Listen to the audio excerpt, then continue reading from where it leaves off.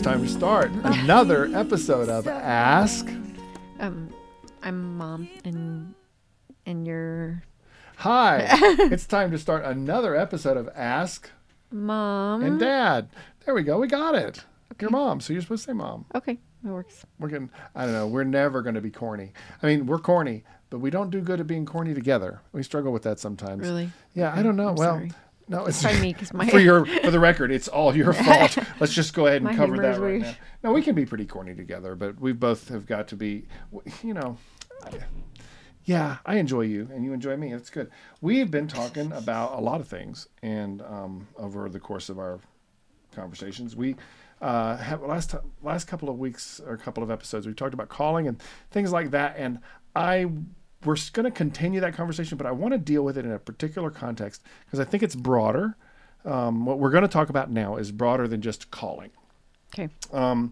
You know, as we talk about calling, we think about that from a ministry perspective. That's who we are. And when we talk about this next question, we also talk about it. Or in how that same way. you might know what God wants you to do, right? Yeah. What do I do with my life? Yeah. You know, and for you and I, we asked, like everyone else, we asked that question, and we found out that God would tell us what to do with our lives because of our relationship. And it's so much easier when you have someone who cares enough about you to tell you what's going on, unless you're rebellious, like I was. Well, and kind of, you just have to hover near because there's changes all along the way. And that's what we're kind of going to talk about a little bit, right? The question for us is, how do you adjust, or what happens when you get married? What happens to all of your dreams and your plans and your vision and your calling? And nowadays, you and I would be considered getting married young. We didn't think we were, because your mom got married when she was 17 years old. She was yet but a wee lass. But she had been graduated from high school 6 months already. So, I mean, she was... Your mother and had lived in St. Louis on her own for that long. It was really... She just continues to be ahead of everyone. Yeah, exactly. And so, so your mom, and then you and her dad, they had 3 girls, and I mean, they did their family, but, and you were the first, and in my woeful opinion, the most beautiful of all 3 of the girls. The first and the fairest. You don't have a choice. The first and the fairest. I don't have a choice. Exactly. I'd like to think I made that choice, and hold to Except that choice. Except you didn't even meet them until later. Love to the girls that are also in Tanya's family, but she's the best. So anyway, some of the things that derail is school, and that shouldn't happen, but I wrapped it up with an associate's degree. Okay, my favorite years were in college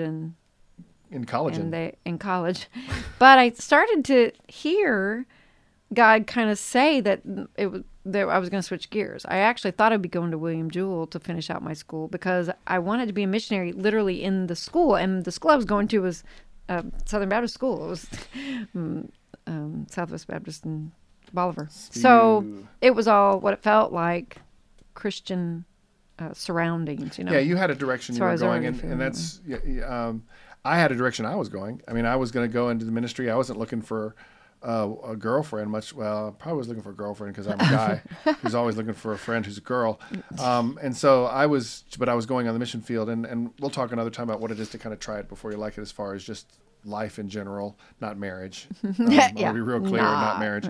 But that's another conversation. Dating. I don't know if we ever talked about dating, and it would be fun to sit here sometimes, just hash out the arguments that we had over letting our children date over the years, or not date, to date or not to date. This was the constant question in our life. Oh my goodness. And oh my gosh, to taste that rabbit. I'm not going to do it now.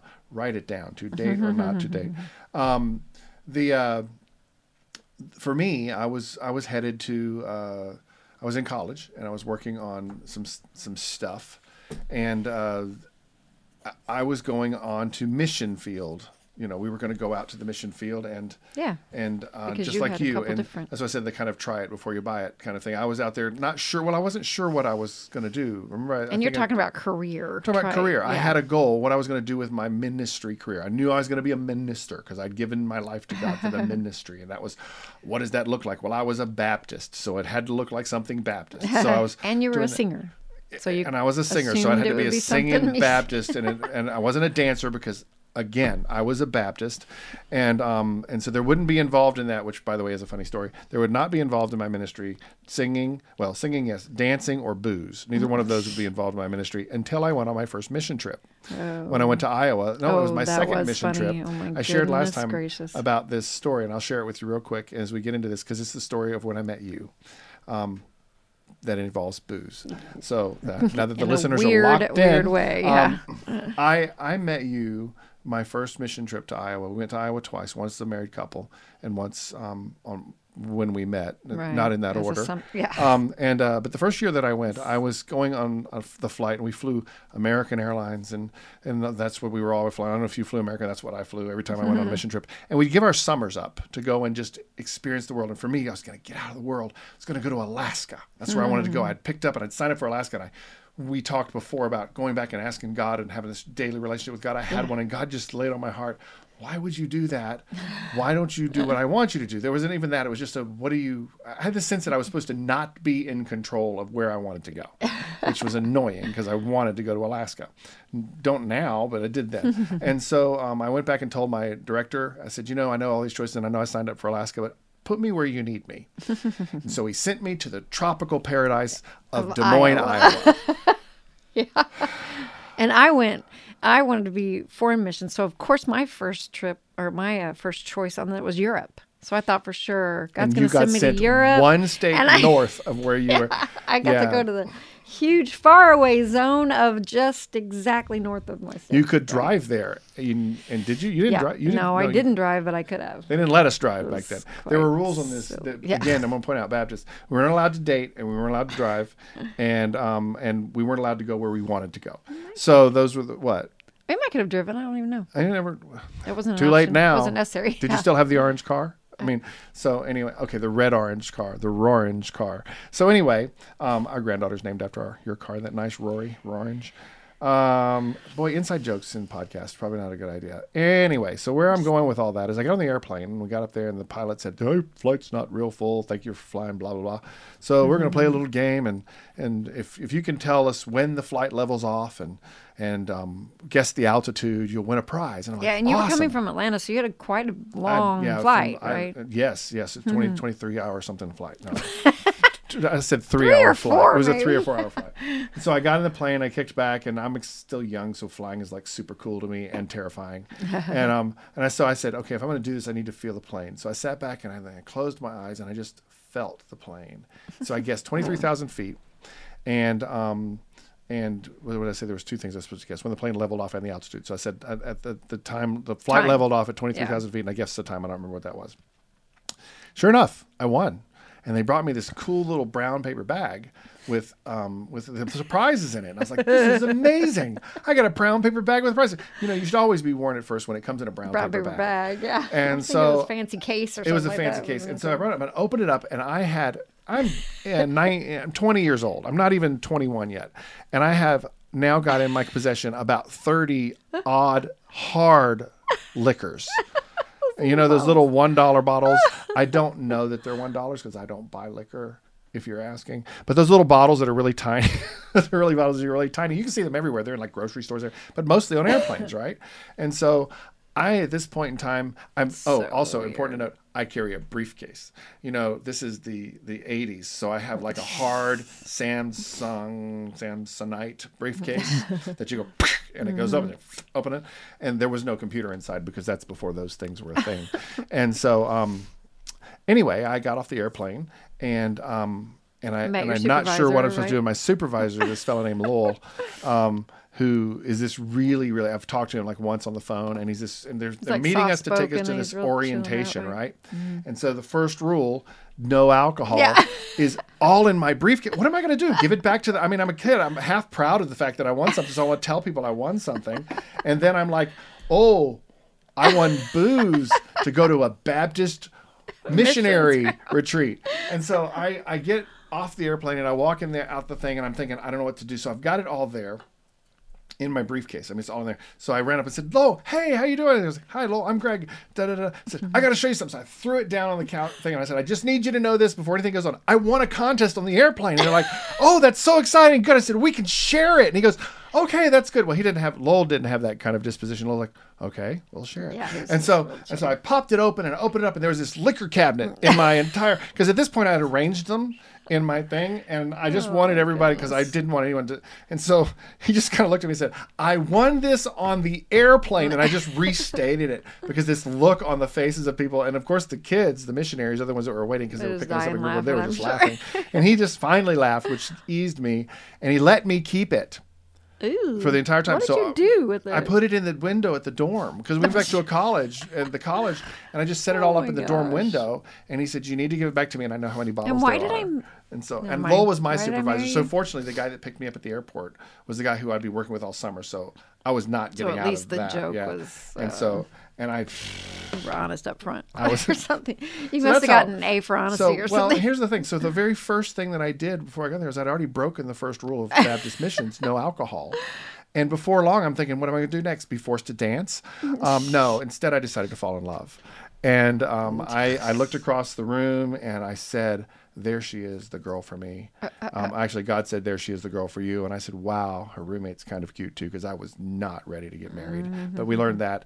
And so that brings us into our topic for the day. I was called to missions. You were called to missions. You were called to foreign missions, to be specific, right? You knew that you were going to live abroad. You said it at the opening.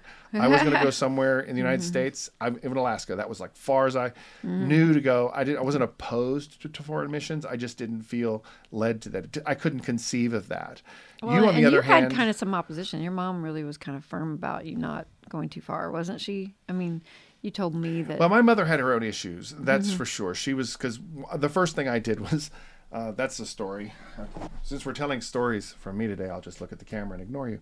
No, my story on that one was short. When I was 17, I wanted to go on a foreign mission trip to 18. When I first got serious about the ministry, I was so gung-ho about it. I wanted to go on a mission trip. I don't know if it was Croatia or something. It was a war-torn country. And we were going to go over there and smuggle Bibles or something. And I was like wanting to do that. And my mom said, there's war over there right now. And I said, I don't care. For me to live as Christ and to die would be gain. Good first memory verse to choke down. And my mother couldn't choke it down. I was grounded that summer. I mean, I wasn't allowed to do hardly anything. I was allowed to be home, but my missionary dreams were crushed by my John Wayne loving father, who was doing what his loving wife had told him to do. And so that was my first foreign mission failure. And so when we met that summer, I was there with full intents of learning how to do missions at home. I wanted to be a missionary. I just didn't know what it was going to look like in missions. I was trying missions at home. Yeah. You, on the other hand, were called to foreign missions. Even as you started this conversation, your dream was to go to Europe, and you wound up in Iowa. My dream was to go to Alaska. It was more probably of a dream than a set calling. There wasn't any specific place in my heart. Some people say, I've got this place or this language or this people group that is calling my heart. That was not true for me. So it could be that there was just a sort of a dream, a little bit of a fantastical idea that I really did think that that's where I was most needed. And when I went to Brazil, that kind of lived its truth out. And I handled it well. Like the rest of my team, we had 20 people on the team, 10 of which were from the United States. All of them got, I wanted to say dysentery, that's not true, but diarrhea and stuff from the water, from the transitions, all that. Everyone got sick except me. So I know that God made the sturdiness of that was in my soul to be whatever I needed to be in that. Reading George Mueller with the kids and some things like that makes you think, yeah, I mean, some of that's glorified and because it's really difficult and there's a lot of difficulty that I can't even imagine. So it's not as if I've actually lived that, but I tasted it a little bit. But I didn't have a specific people group that my heart was drawn to. Otherwise, I probably would have been strong enough to say, no, I'm called to, the Indonesian strong enough people or something so like that. Let's get to that for a second, because I want to talk about the marriage thing. So first off, to be real clear for anyone who's watching, adjusting in marriage to different life goals, we had the same main idea. Okay, we were drawn and we met and were drawn to one another through the same idea, but we had different ways in which we had envisioned living out those goals. That's why I said you wanted to go to Europe and I wound up, and both of us wound up in Iowa. Right. And that's actually not a bad way to look at our lives. You know, we both decided we wanted to go this way, and God said, no, you're going to go to Iowa. And, Iowa. And so we met but as we moved forward in our lives, we had to and did have to reconcile sometimes with bitterness, the difficulty of having different goals, and then having to be married. And so let's talk a little bit about what it is when we have a different idea of what our life is supposed to be like, and how we find our way together in life for the last forever. Let's start with, I would have fought a lot harder, I think, had I not been completely convinced that I was supposed to marry you. So there was several different things that happened that convinced me of that. And because of that, throughout our ministry, when challenges have come and I've, even fought my own desires to whatever, I come back to that God set in my heart some of the more specific ways that he showed me that we were supposed to be married. So there was just because there's been a lot of different, we were from completely different backgrounds, we're completely different personality types.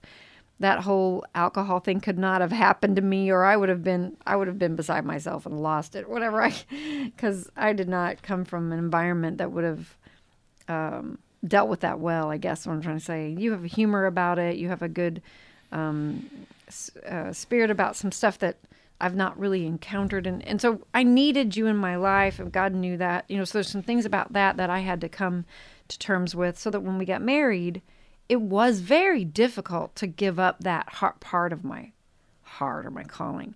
I know even 10 years into our marriage and whatever, I was still fighting that, because I really genuinely thought that was something that God would eventually set me toward. But there were also things such as when we moved to Wisconsin, and it was legitimately a foreign area. In my mind, there was a lot of different specific things like German culture and stuff that made it. Before you go in there, I just want to ask you a question. Okay.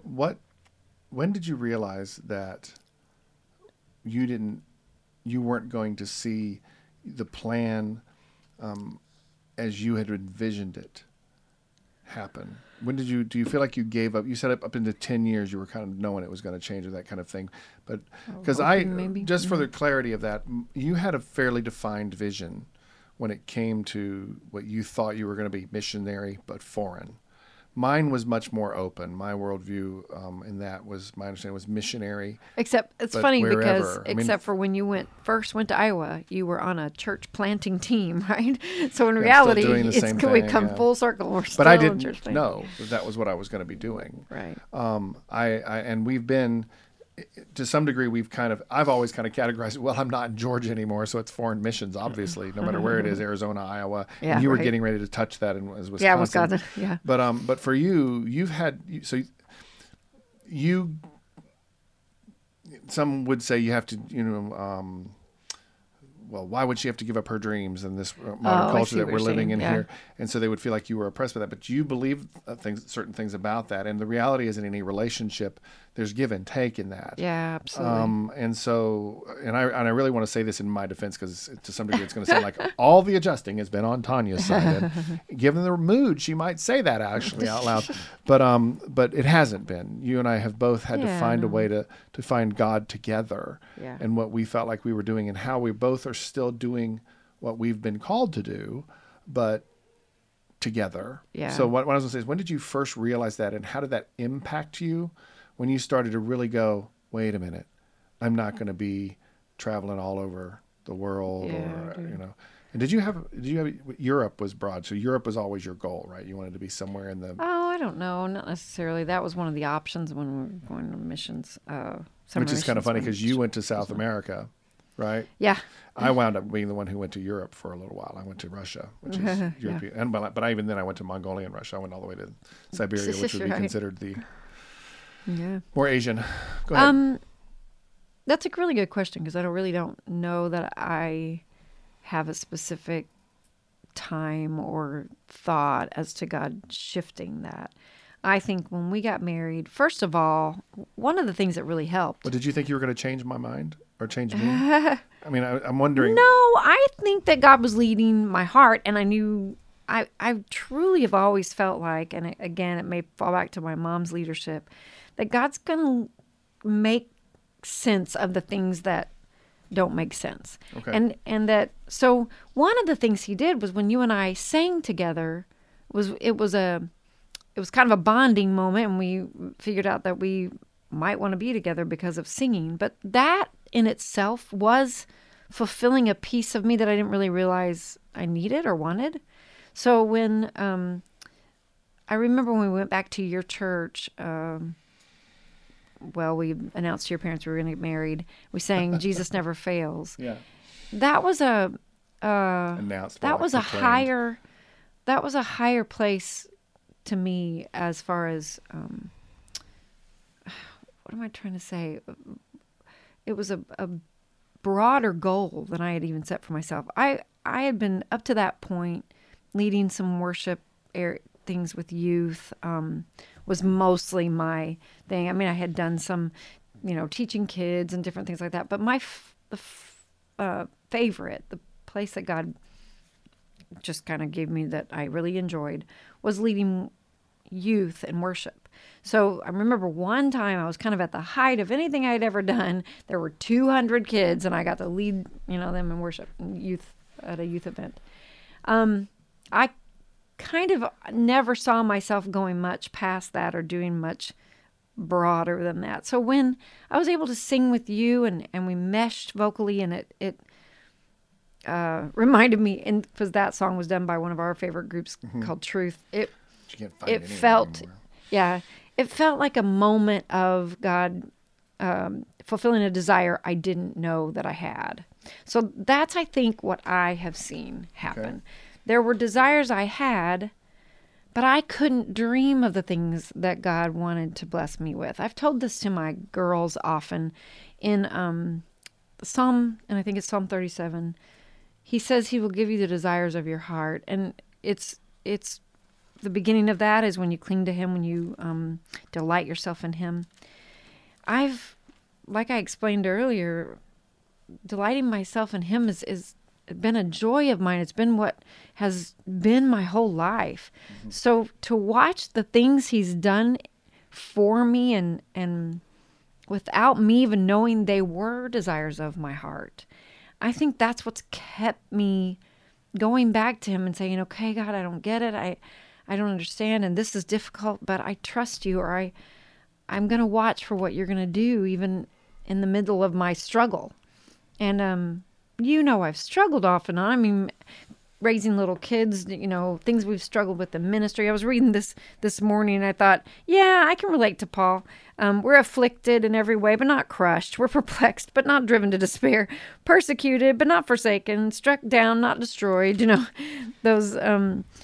Those specific words kind of fit because we've never gotten to a place of despair, but we've definitely had some low moments and some fights and some things that, and I don't mean between us, but I'm talking about in ministry as well as some things that I were definitely struggled with to try to figure out, well, God, what about, this? Why is this not making sense? But along the way, he's shown me little glimpses of things like that, and I wouldn't have even thought about that one until just now, that he did that I couldn't have ever dreamed of or even asked him for because I didn't know that's what I would have wanted, So when we started singing together, when I helped you lead worship at Appleton, we were there for a little while at Valley Baptist. When then you answered the call to be a pastor, and God thought God was calling toward that, and then I got to be a worship leader under you. Those things are things I don't think I could have dreamt of, but were definitely pieces of the calling in my heart, Yeah. Sure. And then having children and stuff like that. I didn't ever think I wanted children, but I didn't necessarily think about it either. It hadn't really ever crossed my mind. I just was focused on... That's a different thing. Let me address the real thing. The first thing that comes to my mind here is for couples that are adjusting, I think it's important to realize what you just said in a broader sense is to look for what's in common. How did you deal with the fact that you weren't going to be a missionary to the great blah, blah, blah, blah, in right. the Africa castles of Europe, we used to joke about the African hut, but I've since come to understand that you'd rather be a missionary to a castle in Europe somewhere, probably. As long as it's in ruins to a certain tattered castle, or at least somewhere where there's a castle nearby. Mm-hmm. Anyway, You're funny. Guys got to know what his girl likes, and he does like those castles. The things that we had in common, we sang together. There was a lot of things in our ministry together that summer in Iowa, which for those of you who haven't seen our story, I think there's somewhere in one of the podcasts we tell how we met. We worked together all summer, and I mentioned earlier that I broke the two, I broke the alcohol thing, and that later in the summer I might have gone on a date. We didn't go on a date until after we got permission from our supervisors. Well, that's true, but technically that was still against the rules. So if the North American Commission Board wants to revoke our credentials and get the money back, it's too late, man. It's a long time ago. We made good on it, all right? Anyway, so we focused on, you had to focus on, and you had to seek out and find what was the commonalities, because the romance of getting to know one another, I mean, all of that was romantic. I mean, you tell that story. I like to tell that story. I get choked up to tell about how we met and what God did, and how, not only did God give me someone who I thought was beautiful, but God gave me someone who was whole and beautiful on the inside. Those things that, were complete and full. And I've told you 1,000 times and you still don't believe in me when I tell you. You're kind of like, you're my husband, you're supposed to say that. I'm like, oh my gosh, what are you, my child? Well, you didn't record it. Yeah.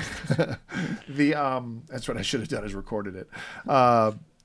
The reality is that, those times of putting pictures above my bed in the dorm when I was separated from you, and reminding myself of the girl looking around the post, and all those things are still fresh to me, and they're important. But that wears off in time. All you got to do is be together for a little while, and the marriage gets going, and then all of a sudden you're like going, well, I should have gone to Europe and been what I thought God wanted me to be, because this was a mistake. You never said that out loud. I haven't read your journals, but you just alliterated that you took time and you said, what is God doing here? Is there something more happening? And one of the things I think that's important to understand is, when growing together in a marriage, the romance is fun and it's part of what draws us together, but it's not the purpose of marriage. Right. The purpose of marriage is that we become better because of each other. Sometimes it was just plain you don't divorce because that's wrong. In my heart, it was. Yeah, or I can't say well, that's not true. I'm sure I've had those moments too, just much fewer. What I was going to say was, it helps a lot that if you have examples in your life like that, you've got standards, or what's the word, even goals, or there's a word missing there, but you've got this kind of invisible, I've got to do that, I can't do that, and that it holds you. It keeps you where struggles and personality differences and personality flaws, which would be mine, or in misinterpreting you, or us doing different things. And like you said, we had some things in common. We had a lot of things not in common. And we really struggled at times because of that. But I think because in our upbringing, there was a sense of, you stay married because it's right to stay married, and you struggle through these things because on the other end of it, there will be something good. There will be something that faithfulness will pay off. You'll find in that, even just the word faith itself, you will find a strengthening of who you are. And so I believe some marriages and families struggle differently than we did. Ours were mostly related to background and personalities, and difference in ideas of even how to live out ministry. Some really deep ones, really. So there was some giving up of what I even believed was right or godly, or there's some things that were really challenging. But I would say, praise God that we didn't have an infidelity or anything like that. Well, no, I'm just saying we didn't have an infidelity. We didn't have things like that to deal with that would cause us to not be where we are today. And that's just by God's grace. Well, marriage has given us opportunity to have some significant brawls, and not physically, but verbals. And the reality is, for both of us, we were able to make our points known.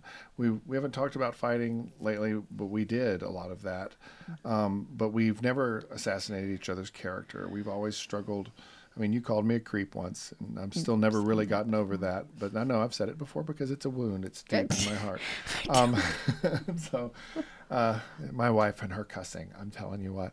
The thing that is here that I was getting at is that you look for what's in common, because marriage is about being better. God puts us together so that we can become something more together than we could ever think that we might be alone. Yeah. And there's a obviously marriage is for procreation, but it exists also for us to become better. But also part of that's an illustration. Growing and we're illustrating absolutely. what it is to be Christ. The Bible talks about the Christ in the church, but in a marriage is an illustration of a union that is rich and it's spiritual and it's and that we're walking together through life, and it's sacrificial. It's sacrificial, and so it's a place where God can show Himself through us, and how we live together. And we it's also a good illustrator of sin, because you sin against one another. Like you said, we haven't had infidelity, but we've hurt each other's feelings. We've stepped on each other a lot throughout the journey. Yeah. And I would say that we would be thankful literally just for music. And I think some couples, even though they may not do music the way we did it, need to find that as a common ground, even if it's just in enjoying the same type of music or enjoying worship together, whatever. You and I even found that we enjoyed some of the same, like maybe mentors, like worship mentors of ours. I think of our early days and loving to listen to Keith Green together, or Petra, or some of those things that thankfully, because we had a similar background in our growth in Jesus and our relationship with Him, those cemented some of the bonding that I don't think we would have even realized that would hold us close, or hold us in that, so that during the struggling times, those are cement that, like I said, you kind of don't even realize that I think keeps you. I think that's what our kids would even say, that they knew those kinds of things were strengthening to us and to our home. Yeah. I want to say this, I'm still open for foreign missions if that's what God wants us to do. And I've always said that as far as the career path kind of thing. I think we're too old now. We can't think. Weird thing is we've done missions in America forever, but we've never done foreign missions together. No, that's true. But we did go on a trip foreign together. You've been to Europe a number of times because you're like Superwoman, and it's evident that God loves you more. Just 3. Well, I was going to say either God loves you more than He does me, or He's just showing you a lot more mercy because of what He's made you put up with in being married to me all these years. I've been completely blessed by that. That's for sure. It has, yeah, and I think where were we going? We were talking about music. Yeah, you were talking about music and and I was saying that we have to find the things that are in common, and we have to realize what marriage is really for. But what we found in this is we've had 30 years of ministry plus, where we've been learning how to do ministry together. And sometimes it doesn't feel together. I do want to say something that you've said a number of times, because I don't know that you would think to say it, but sometimes you don't feel like a partner. And I'm curious, how do you address that? Because that's a vulnerable moment now on the podcast. How do you deal with the fact that sometimes you don't always feel like a partner? Because in this culture and in this world, and because you're a man and you do your own thing. I know misogyny is a problem. No, it's funny because I know you see me that way, but it is difficult, and I think the enemy tries to put up barriers sometimes. Because of the thing I even just reflected this past Sunday, there's almost always evidence that God sees us as partners.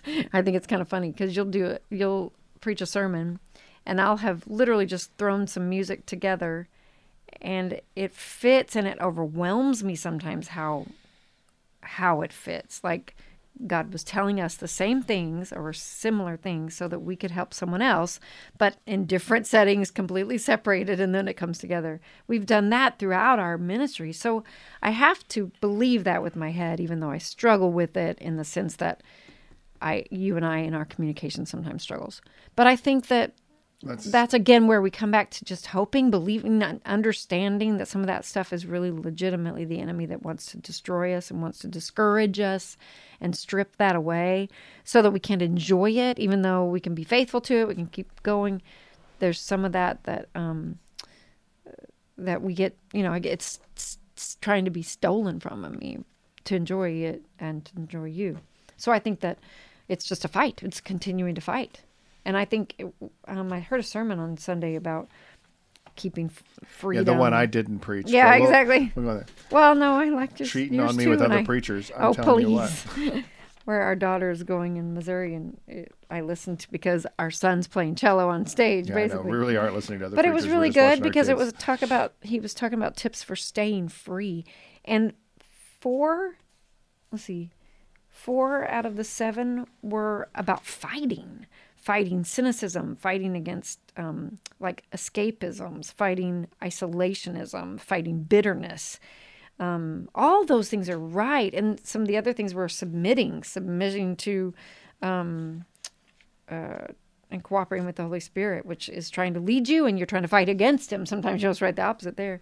Abiding in God's love and remembering who your enemy is and putting on his armor, which is all of those things, faith and truth. And that is right. That is exactly what it is. Because if you don't put up those right fights and then submit in the places where you're actually fighting, which is always the wrong spots, then you won't get on the other side of it and be able to look back and say, oh, shoo, got through that one, And we've always said, and you and I kind of have a philosophy I think we share that, and without couching it in I don't want to couch it. For us, it's very real in our faith, but just a general principle is if you want to look at the negatives and let yourself be torn down, then you're going to rip yourself and others around you apart.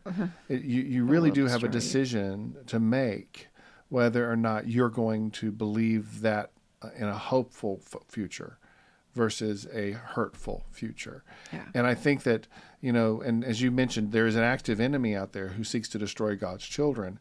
And because we, if you believe that, if you share in that belief with us, then it's important to realize that some of these thoughts you have aren't yours. They're suggestions. They're power of suggestion that's coming into your life, either spiritually or through the conversations you're having with the wrong people about the wrong things that are hearing helping and believing lies. I can't tell you, for example, said this a number of times, how do you keep from getting a divorce? Don't take advice from people who've been divorced about staying married. Yeah. And I'm not saying that people who've been divorced, unless, and the only people that I would tell you that might be safe to do that is if someone got divorced early and then they had a long run of marriage after that, all the way close to the end. Because then you can say, okay, somebody may have learned from a mistake. But if you've got someone who's given up on 1, 2, 3 marriages and has got a bitter view of the people that were in their past, and it's not always true. It's not where you're going to go to find your counseling, because either A, they didn't make a good decision to begin with in the marriage, and they didn't find a way out. So you want to find people that are going to support that. And especially as you go through those difficult days. And that's not just true about marriage, that's true about everything. Yeah. But also, if you want to see hope, you've got to find people who have hope to point you to. And why we started this whole thing with you've got to bank your whole entire life, your foundation on God's word, on truth. Because there's going to be lots of lies try to hit you in the head, try to convince you of different things. But God's word is the only one that's going to clarify what truth is. And it is God who talks to you. It is not words on a page. It is not even, because the Bible's full of lots of confusing things. If you're not walking with God, you can pick up a Bible and try to read a passage and it not mean anything. In fact, it might... if you're not looking for God, then you're going to find things to confuse you, I guess is what I'm trying to say. God's word is not confusing unless you don't want him. You want just something words, because the enemy has even used the Bible against Christians. So we have to be careful, because it's God that we want, and it is a relationship with Jesus that we desire, that we go for, that we seek. The Bible says to seek him.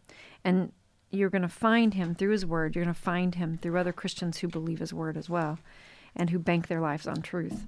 So I think that would definitely be why we've made it as far as we have, because we believe that's the sole truth of life, and so I think...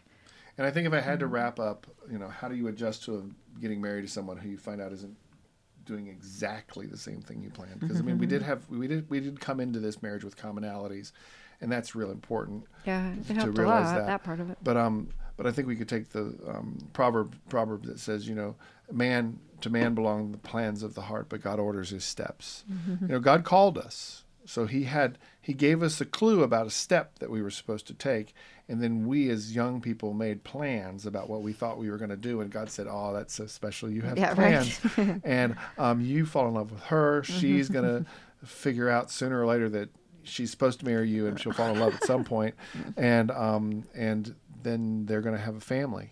And we could spend a whole podcast talking about the fact that you weren't planning on kids necessarily. Not as a Baptist nun, you weren't going to be a family kid. Yeah, I mean, I wasn't real sure about that. But anyway, but also the scripture that says he works all things out for the good of those who are called according to his purpose, who are, to me, in that scripture, and there's a whole context there in Romans chapter 8, but you are allowing God to use the things that you're facing for him to work his purpose out in you. So even if you've gotten into a marriage and it's a mistake, or that's how you see it, why not turn to him, let him shape you, and then show you how he can take ashes and turn them to beauty, and give you joy from things that may seemingly have started out as a mistake. I believe that, because I believe even if I would have misheard or not understood, and we got into the heaviness of difficult places in our marriage, that God wanted to hear my heart. He wanted to shape me. So it took sometimes on my knees and sometimes in tears to let him, and it still will. I'm sure there's many more to come, but I believe he shows you, here's where I'm at work, and here's where you can trust me. And that's the key to most of it, Yeah. The bouncing that's back. Great. Well, I think we need to wrap this one up. You've got a busy day. We got stuff to do. I want to thank you for watching Ask Mom and Dad. Listening to. And listening to. I'm looking at a camera right now, so if you're just listening, I'm a podcast. We're also on YouTube. We're on all sorts of different things. So anyway, thanks for watching, and we hope that you guys have walked away with something useful here today. I've really enjoyed our conversation and reliving some moments and walking out some stuff. So thanks again for watching, and we'll catch you next time. I keep on